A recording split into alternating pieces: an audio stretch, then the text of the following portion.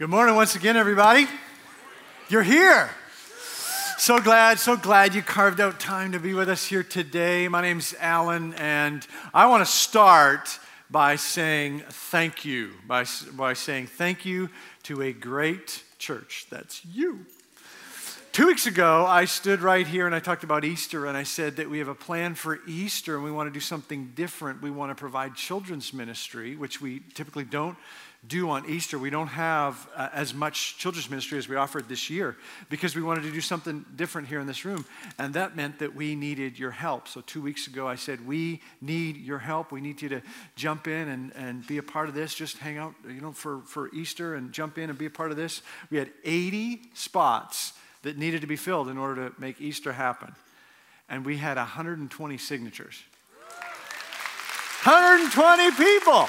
That's awesome.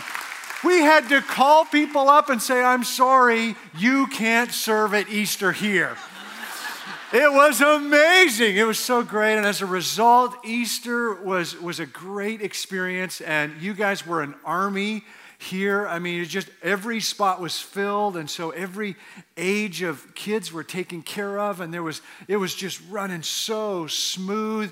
Greg Battle, normally on Easter and these big events, he floats around and just makes sure he's available for any area that needs something. And he said on Monday when we were debriefing, he said, there was nothing for me to do. He said he walked around and people would say, what do you need? What do you need help with? And he said, we got it, Greg. You go on to somebody else. And so he was set into depression because he wasn't needed. And so we're working on that. But the ultimate thing is you guys really showed up. So way to go. This is a tremendous problem. This is a tremendous problem for us to have. My hope is that for any of you who stepped up, who participated, who jumped in and helped out, that you had a great experience, and that this will help us build toward a lot of new things that we're going to experience as a church as we move into the new building. And there are going to be a number of new ways for us to jump in and be a part of serving anyone that God wants to bring and be a part of the future of Mountain Park. And so it was a good thing. And seriously, thank you. Thank you for responding so well and for having an impact on many who made a decision for Christ and last week and made a decision to rededicate their lives to Christ, and that's because we joined in as a community and just teamed up with just letting the Holy Spirit do His thing. And so awesome, way to go! Honored to be with you and be part of that. As we head into the message today, would you bow your heads with me? Father, I'm thankful to be part of what you're doing here at Mountain Park. I'm thankful to be with this team on staff and leaders and to be part of a group of people who is pursuing you and that cares about others and their pursuit of you. So, God, I pray that you would continue to bless our efforts to represent you, to represent your kingdom here in this part of Phoenix. In Jesus' name we pray. Amen. Amen. Check this out.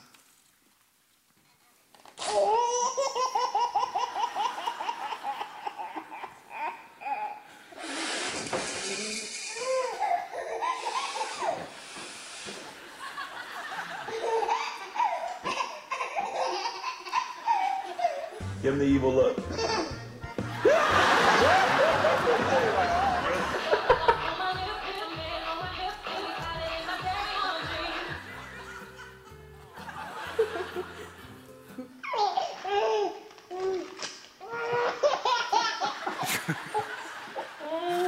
I know you've seen most of those before, but those are the videos. It's like you can't see them too many times. It's, I've seen enough of that laughing baby. I mean, it's just so fun. Babies are amazing. Life is amazing. Birth is amazing. The whole idea of little tiny cells rapidly dividing and multiplying and then somehow saying, you are going to be part of the lung and you are going to be part of a heart and you are going to be part of bone tissue. And the way the whole thing happens so tiny, so fast, the whole thing is amazing. Life is amazing. Any parent will remember that moment of first seeing the living child, either coming out right there in the moment or if you're there in the room, the mom always is, but the dad, wherever you might be, but you kind of remember. That's so amazing. Here's a picture of in 2005, our little Lila, our baby girl, was born, and so I took a picture of her with a ruler to just show how tiny she was. And here's a picture in 2003 of our second-born, Martin. This was on the day of his birth, and he was so peaceful and quiet. That was the last day of that.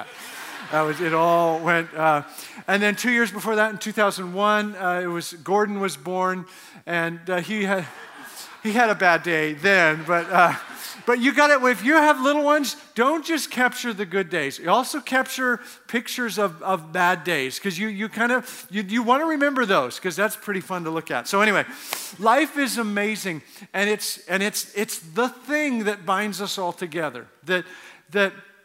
It's what we absolutely are connected with and all have in common, that we have been given breath by God. Black, white, young, old, American, Syrian, Canadian.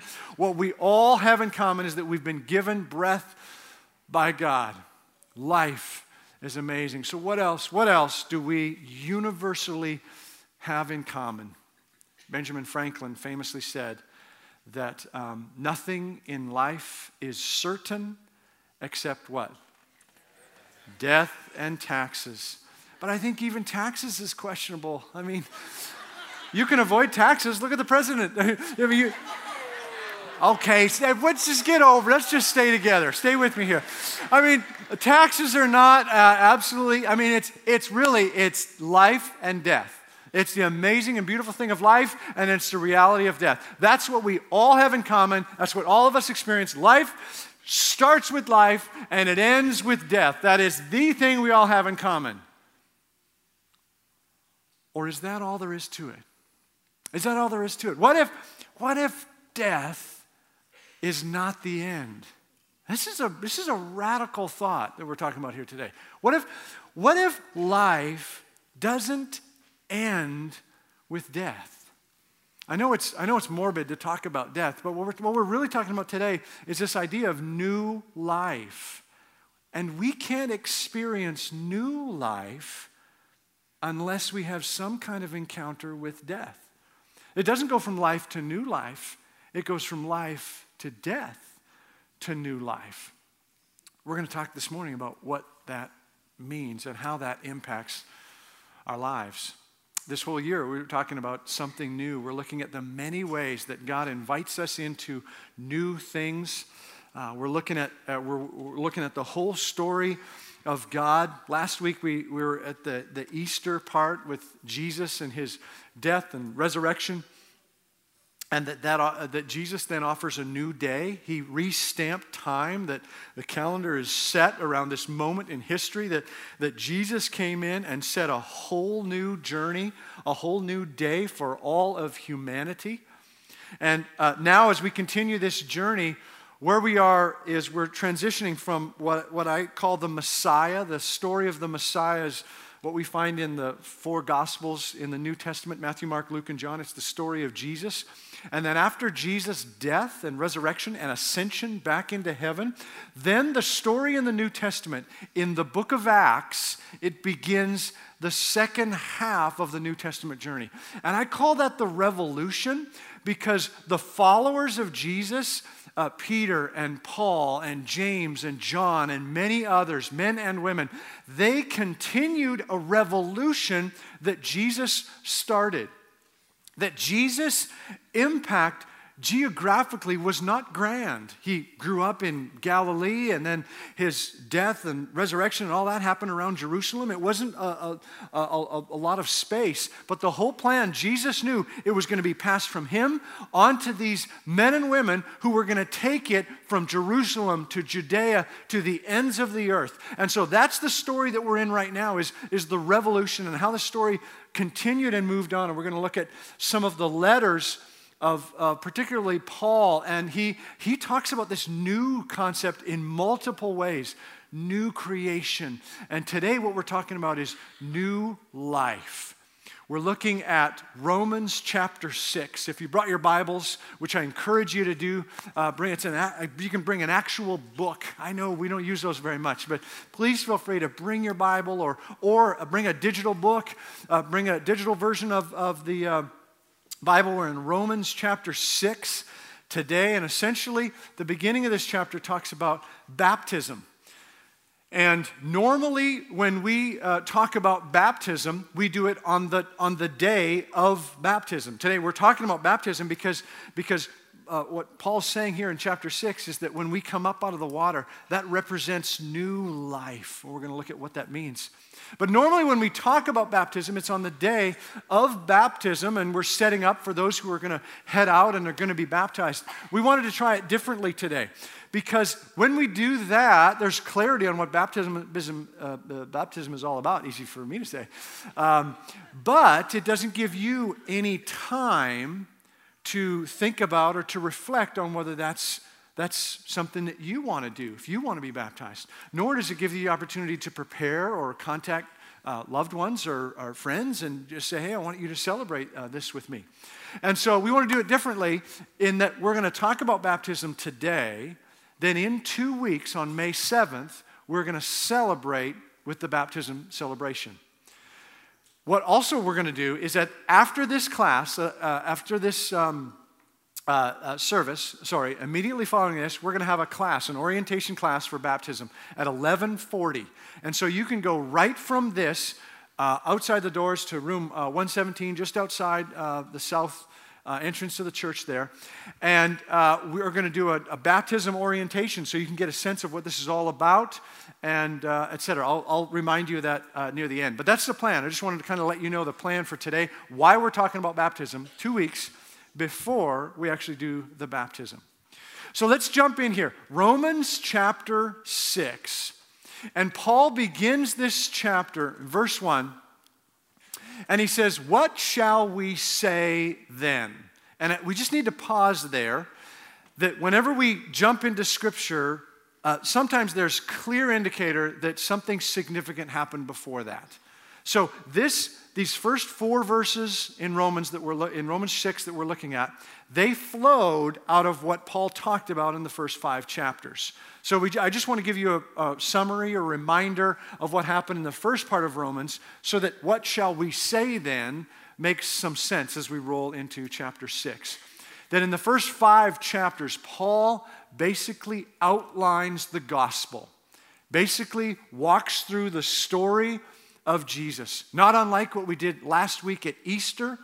And we just talked about the reality that the Old Testament journey gives clarity to the fact that the problem is sin. The problem for any of us as we look at our lives, if we get to that point of saying, what's wrong with me? What's wrong with life? Why is life so hard? Why are things not going the way I want them to go? The problem is not that you're unlucky and everybody else is. It's not that you have some kind of chemical imbalance in your brain and that other people don't have that problem. The problem is not that you're just surrounded by a bunch of idiots and so life is difficult. That's not the problem. The problem is sin. And Paul says very clearly in chapter 3 of Romans, he says, all have sinned and fallen short of the glory of God. All have sinned. That is the problem that is in need of a solution. And that solution, as we talked about last week, that solution is Jesus. That Jesus died on the cross and took on all the sins of humanity so that we can be made right with God. Paul says in chapter 5 that while we were still sinners, caught in the Old Testament trap of sin, the law, and not being able to keep up with it, while we were sinners, Christ died for us. So Paul walks out the gospel, and then he transitions in chapter 6 then. It says, what shall we say then? Shall we go on sinning so that grace may increase? Does that question connect with you at all? Does that question have any relevance for you? What Paul is doing, and he does this often in his writings, he uses a style of communication called diatribe, where you stir up a question and then answer it yourself. You're writing, but you're engaging in a conversation that stirs up the listener in a way that's more than just here are my thoughts, here are my thoughts, here are my thoughts, here are my thoughts. And that might sound a little bit weird to you, but this whole idea of generating questions, but if you've ever talked to yourself, you ever asked yourself a question, then you're kind of doing a diatribe with yourself. You wake up in the morning, you look in the mirror, and you go, how you doing? That's a diatribe that you're doing. Hey, you've been working out? Because you look like you've been working out. I mean, that's what a diatribe is it stirs up. It says, I'm going to ask a question and then answer it. And it's a very effective way of communication as long as the question is one that the hearers are asking. So if you're asking the wrong question, then you're answering the wrong question. And so is this a question? What shall we say then? Shall we go on sinning so that grace may increase? Does that connect with you at all? If it doesn't, let me help you out with something. Let me just kind of look at this differently or ask this question differently. Have you ever changed your order in a restaurant when you found out somebody else was paying? Now, you don't have to raise your hand. But just kind of, have you ever done that? Have you ever, called the waiter over after you kind of learned the dynamics of the situation and just said, yeah, I'm just cancel the chicken nuggets. I'm going to get the filet, the 20 ounce. And if you could put the lobster on the side and then just put the Alaskan crab, over top of it, it'd be awesome. Thanks so much. I'd like a refill on my wine and then more appetizers around. That'd be great. Thank you. So, I mean, if that's kind of how the thing moves, then what's happening there is you're saying, well, it's all paid for. I mean, somebody else is paying for this. It's all paid for. It's either the company is paying for it or this person's company is paying for it or whatever it is. It's all paid for, so why don't I indulge all the more? It's paid for, so why don't I just take care of all the more? If you've ever done that or thought that or heard of someone who's done that, how dissimilar is that to just saying, you know what? As my understanding of Jesus and what Jesus did on the cross, it's all paid for. It's all paid for. There isn't a sin I could possibly do that is not covered by the blood of Jesus on the cross. It's all paid for, so why should I hold back? It's all paid for, so why should I resist? Why should I hold off on any sin whatsoever? If that ever kind of wanders through your mind, then this is the right question for you. Then this is a relevant question. You see, Paul is passionately talking about grace. That grace is about freedom from our past. It's not permission for our future. Grace is about freedom. It's not about permission. And that whenever we embrace grace or see grace, look at amazing grace and allow it to give us permission to do anything, to say, it's all covered. It's just covered. When we allow grace to give us permission, we are making a mockery of what Jesus did on the cross. We are making a mockery. And if you are a follower of Christ, if the whole Easter experience was deeply meaningful for you, either for the first time or as a reminder of what Jesus has done for you, if we let grace give us permission for sin, we are making a mockery of that whole experience. And Paul says, by no means, he rolls into verse 2, by no means are we to look at or think about sin in that way. And then he continues, verse 2. He says, by no means, we are those who have died to sin. How can we live in it any longer? He's challenging this mockery thing. In fact, he wants to protect this story that he laid out in the first 5 chapters. He wants to protect grace from being misunderstood and then exploited. He says, if you choose to follow Jesus, if you choose to embrace Jesus as the solution, then here's what that's going to look like. It's going to impact your life. It means you're going to have to live differently. You're going to have to act differently. Here's what it's going to look like. You are going to have to be dead to sin. We are those who have died to sin. This is incredibly important to understand. That if we choose this pathway, here's what it looks like. Saying that we've died to sin doesn't mean that we never sin. In fact, a mark of someone who's deeply spiritual is not someone who never sins. It's someone who is still passionate about dying to sin. It's not someone who never trips up. It's someone who, when they trip up, they go, that's still a big deal. I'm not just embracing that because I've been struggling with that for 10 years. I'm not just saying, oh, well, whatever. The deeply spiritual ones are the ones who say I still want to die to that sin. Who are passionate about dying to sin. That being dead to sin doesn't mean that we don't sin anymore. It means that it's no longer the norm. It's no longer who we are. Because I think I reflect on before I committed my life to Christ and my understanding with many, many conversations with people who have made that journey and talked about that journey without Christ, that all of us without Christ, that we walk out our journey and we experience life. It's a gift from God. God has breathed life into us. And that the journey without Christ is one that has lots of sin in it. I mean, there's some people who are better than others and make naturally good decisions, and some people just have good people and good hearts. But sin is just a norm for life without Christ. If we can get away with it, if we decide, well, it's lesser of two evils or whatever the journey might be, if we can get away with it, we naturally will. To just say, it's just a little lie here. It's just a little twisting of the truth over there. It's a misuse of funds here, but there's other circumstances that kind of make it justified here in this situation.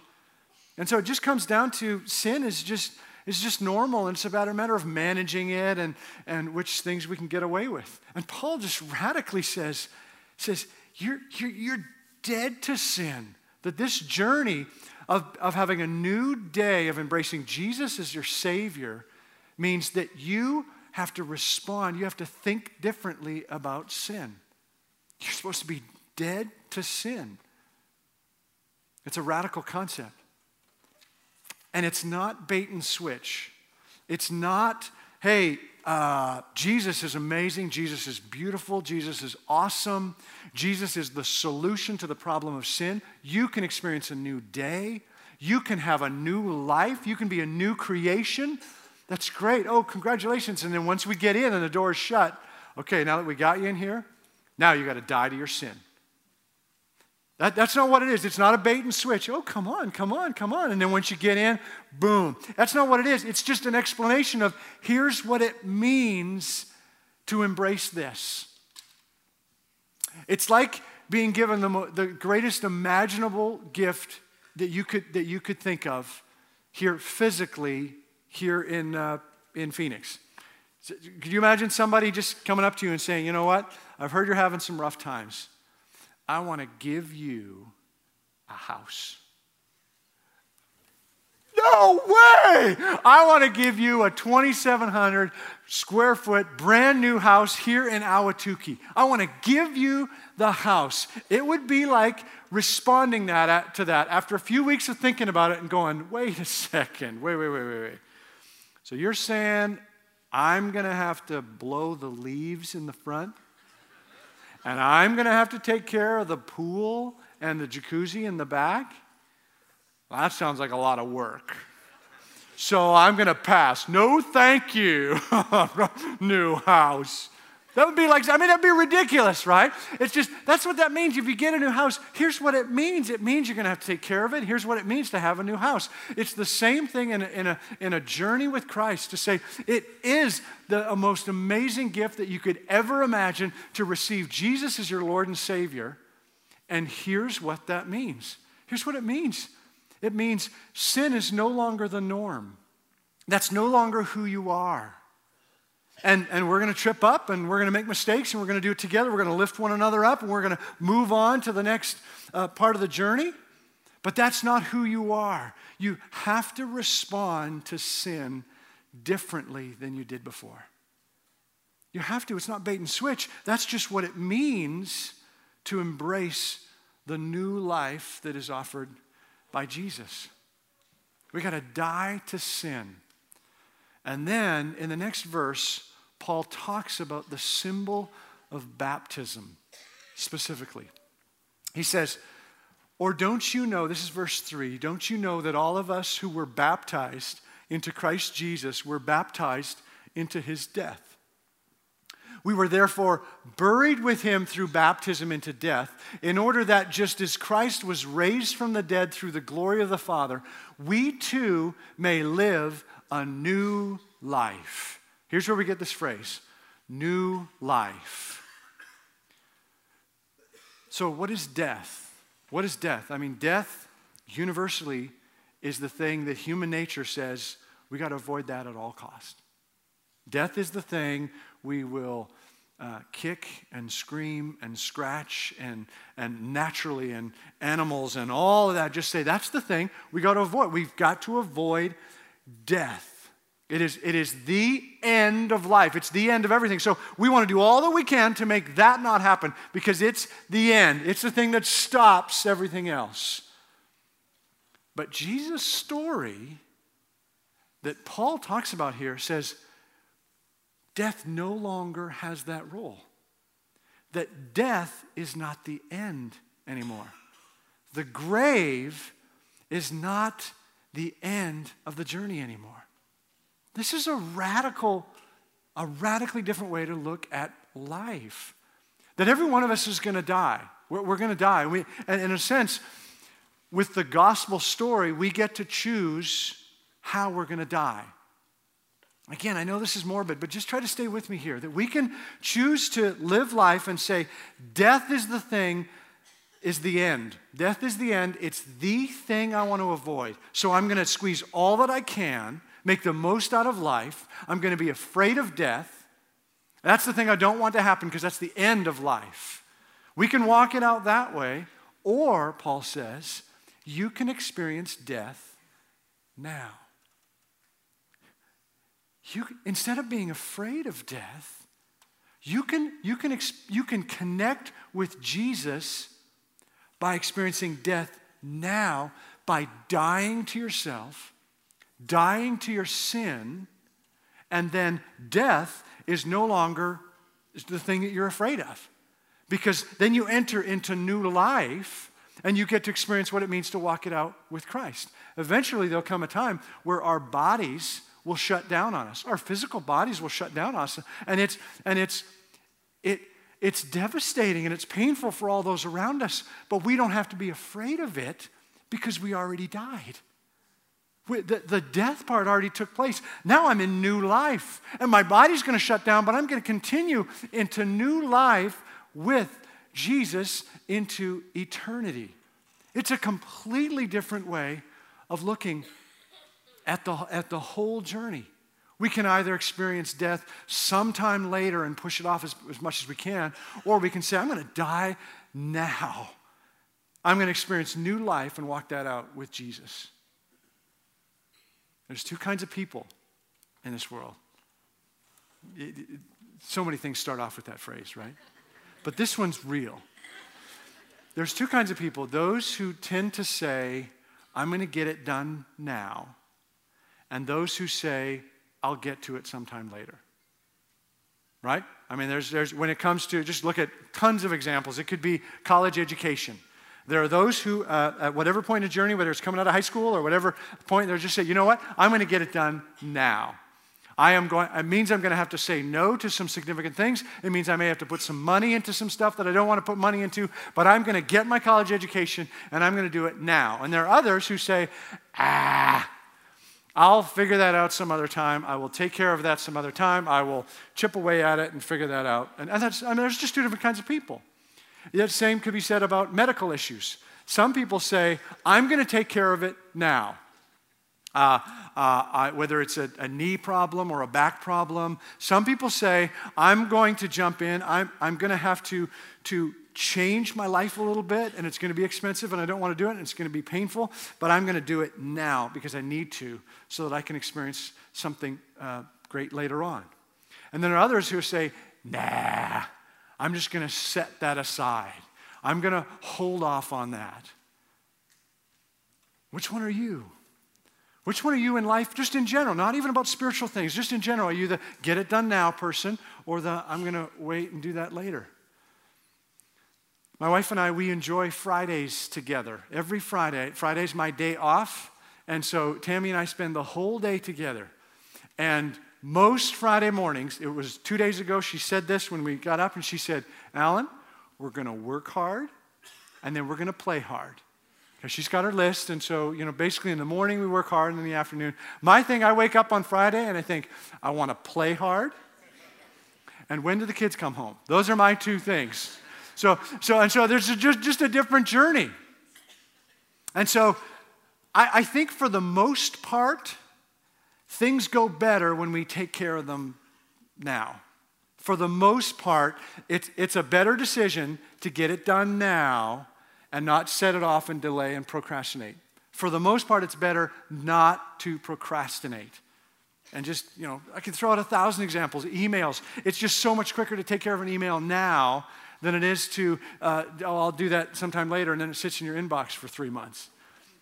Okay, maybe not you. That's me. But I mean, it's just how many of those things? Just get it done now. And Paul just says here, you know what? You can die now. You can die now. And get this taken care of. That with the whole baptism symbol, that when we go under the water, Paul walks this out clear. Just as Christ was, we're buried with him through baptism into death. When we go under the water, that we are connecting with, we are identifying with the death of Jesus. That under the water, we can't breathe, we can't take care of ourselves. We are in, right there is where we say, I'm going to die to sin. We're going to take on all the weight, all the things we cannot control ourselves. We're going to die to all of those things. And here at Mountain Park, we want that to be very clear, so we hold people down a little bit longer. We want this part to be very clear, and we hold down. You watch 2 weeks from now. Don't be deterred by that. And then when you come up out of the water, that represents the new life, saying, I've died to my old ways. I've died to the person that I was.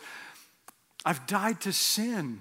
And I come up and I've experienced, it's a symbol, it's a representation of I'm experienced new life.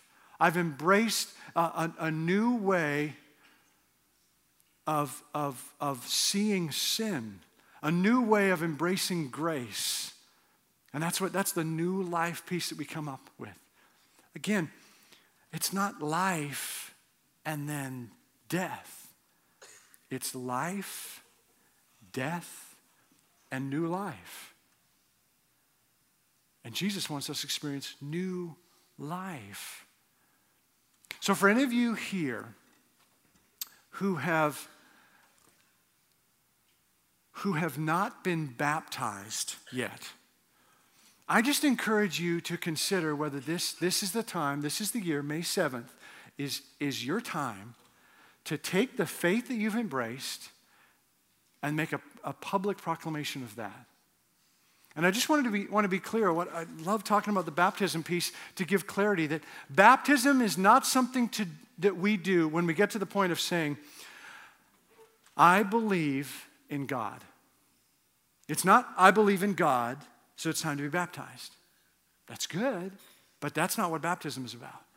Baptism is also not about, I think my life is better because of God than it is without God. That's good too, but that's not what baptism is about. Baptism is also not, I have been going to church for as long as I can remember, and I've never been baptized. Can you believe that? So of course it's time for me to be baptized. That's not what baptism is about. Baptism is understanding that Jesus is the solution to the problem of sin, and then saying, I am willing to die to sin, and then experience a new life as a new person. That's what the symbol of baptism is. And that's what you're proclaiming to the world, is you're saying, I'm experiencing a new life here. It's not an adjustment to life, it's a radical change. So if you've never been baptized, if that hasn't been a part of your journey, then I highly encourage you to attend the meeting here right at the end of our time here. Just flow right out the doors and into 117, and folks will help guide you over there if you're interested in that. And just go in and sit in and learn more about it and make sure that you understand what this is. Or perhaps you don't remember being baptized, you don't remember if you were or not, or you're not sure about whether baptism is the right thing for you, or if you have embraced Jesus as the Messiah. If you go to this meeting, you're under no obligation to be baptized. But what a great investment of some minutes of your time to look into this part of your life and just see, is this the right time? Is this truly what's going on in your mind and what's going on in your heart? We would love to meet you there and walk that out with you. And then we are very excited about celebrating baptisms with any of you who choose to do that on May 7th. It's going to be fantastic. It's going to be great. I want to pray with you as we wrap up here today.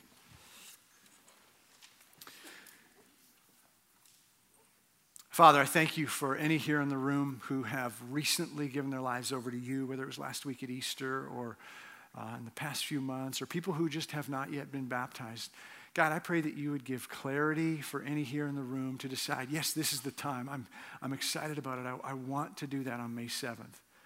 Father, I pray that you would smooth out that path, that all the things that might get in the way of that would just be taken care of so that we can celebrate together new life.